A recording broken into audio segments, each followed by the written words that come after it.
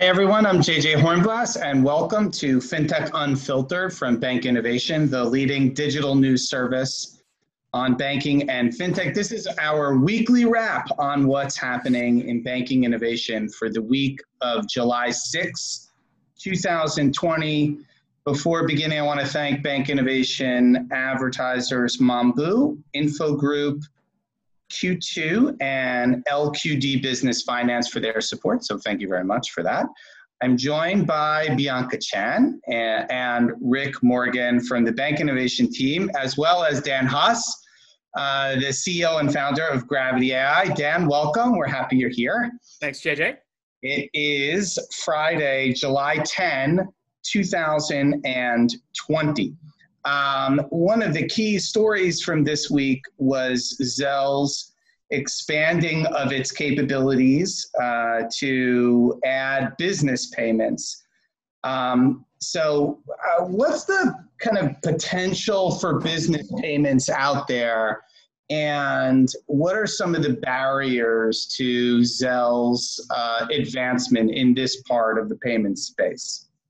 Right, sure, I can handle this one.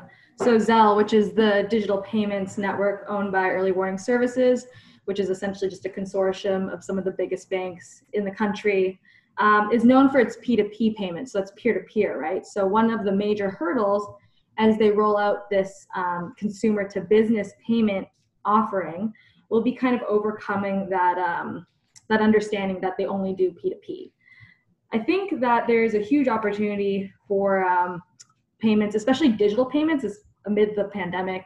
I mean, paper checks aren't that viable these days, and they're not that easy to process. So we spoke actually with Wells Fargo, which is one of the companies, part of Early Warning Services, that has seen more businesses digitize and automate their payments. So as more businesses turn to Zelle and other sort of like automated and digital payment methods, I guess the company saw an opportunity to kind of build out the offering for consumers to now pay businesses. So if you had your gardening company come in, you can now use Zelle to pay them.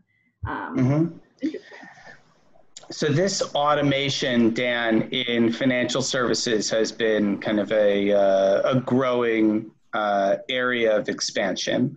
Why don't you tell us a little bit about gravityAI first, because you're really trying to automate a crucial part of the financial services process, and maybe talk about kind of, just automation broadly as what, in terms of what Zelle is maybe trying to do, but more broadly as you see it in financial services. Sure. So when we think about it in the context of what we're doing, we're heavily focused on automation as far as data science is concerned, what we would call the AI space. I like to think of it in kind of like this tech access curve. In the early days of websites, it was just engineers who had the capability to build websites, right? They had to know code and they went out and built them. Now, pretty much anybody can spin up a WordPress website, for example, with very little coding, if any, knowledge. And we're not quite seeing data science reach that level of accessibility, but we are starting to see the commoditization of some types of AI, of some types of models. And a lot of that is in the automation space. So Bianca, you mentioned checks. Obviously something that's been around a long time is kind of mobile deposits, which still is somewhat unfriendly, but the automation of being able to extract text from an image, right, which we call OCR, is what makes that possible.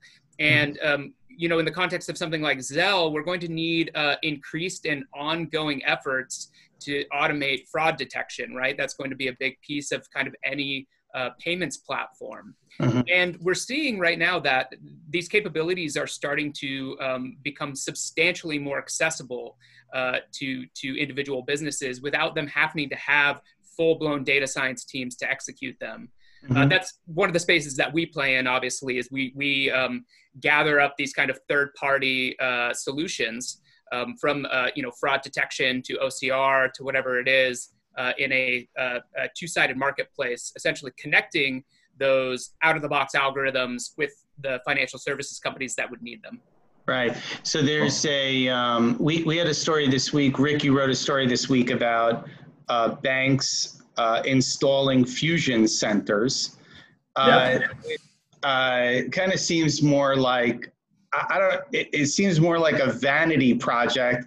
I would imagine, the fraud detection that you're talking about, Dan, right? I mean, this is sort of at the center of it.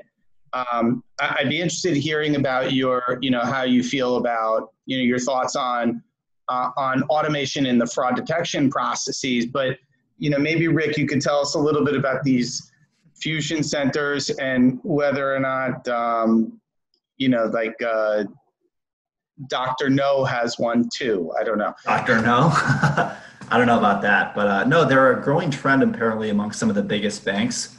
I spoke with Bill Stewart, who's an analyst at Capco, the fintech consultancy, and he was saying that they're kind of mirroring government intelligence style agencies that spawned after 9/11. So they want to mix like intelligence from the CIA, the NRO, the NSA.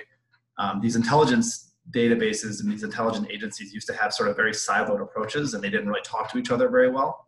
But after 9/11, they realized, if we could have maybe coordinated it a little bit better, we might have been able to prevent some of these attacks. So they created fusion centers where these different agencies can actually work alongside of each other, and there's not that disconnected information. And what Bill Stewart said was that basically banks are kind of doing the same thing, where you have your IT department, your security ops, and your intelligence inside the bank all talking to each other, all working alongside of each other. So that way you can fight the more sophisticated cybersecurity threats that are coming out a lot more seamlessly. And Bill Stewart kind of interestingly spent 20 plus years in the Army National Guard working as a signal officer. So he has he's been doing this on the ground for the military for 20 plus years. And obviously he was saying that, he equated being in the Army National Guard doing communications and intelligence as getting a data breach every day. So he kind of had that. You were in the Army, Rick. Would you agree with that? I wasn't in intelligence, though. I was not seeing things from his perspective. I mean, he was setting up battalion-wide communications. I was, packing tourniquets and stuff. So Dan, if you've got they're trying to piece together these different aspects of the process. So what about, how does the data science potentially underpin that? Well, when we talk about data, which is, that's obviously companies' bread and butter, right? They say it's the new oil. And I think there's been a reluctance for a lot of organizations to share their data. However, in the fraud space, this isn't necessarily proprietary data that benefits them by not releasing it into the world, right? So if they can share things like when, fraud and, attacks are different, but they're kind of all related to this, like preventing kind of cybercrime initiative. If they can share that data, I mean, it affects everybody, right? Because if you prevent, fraud or attacks at one organization, you're more likely to be able to prevent them at your own. And having a clear picture of how that's all happening, data science is powered by good, clean, full understanding of a data picture. That's just going to make better fraud detection solutions, better, algorithms that can identify attacks and stop them before they happen. And there's really no reason why these organizations shouldn't share that information with each other. Do you have a feeling for, you're very much, focused on algorithm development and so on. I mean, that's, Gravity AI it's a marketplace, so, give us a sense for what volume of algorithms or focus of data science. How much of it do you think is focused on the fraud side of the equation versus other aspects of financial services or data analytics services?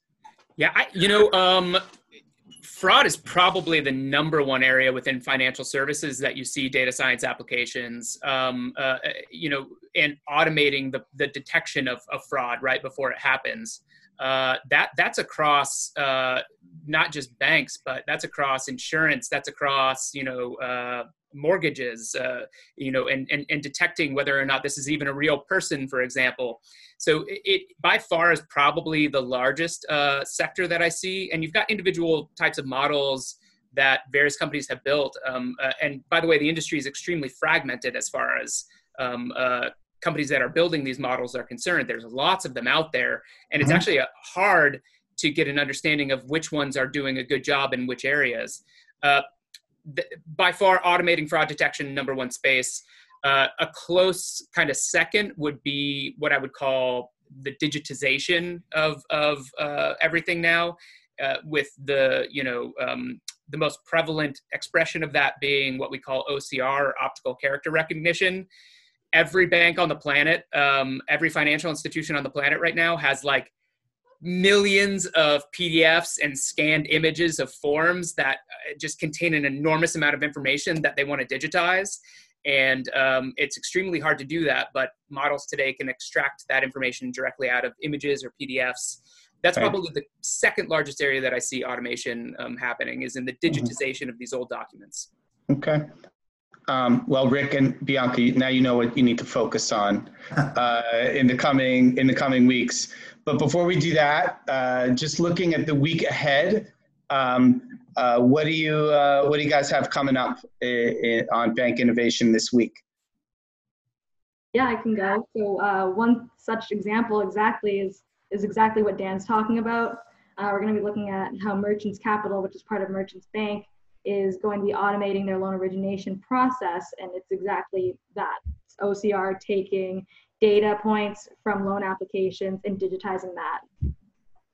I'm working on a piece about how a lot of banks and a lot of fintechs are finding a new home for some of their second headquarters and some of their other departments. We're looking at specifically looking at Utah and why Utah is becoming such a hotbed for both fintech and banking alike.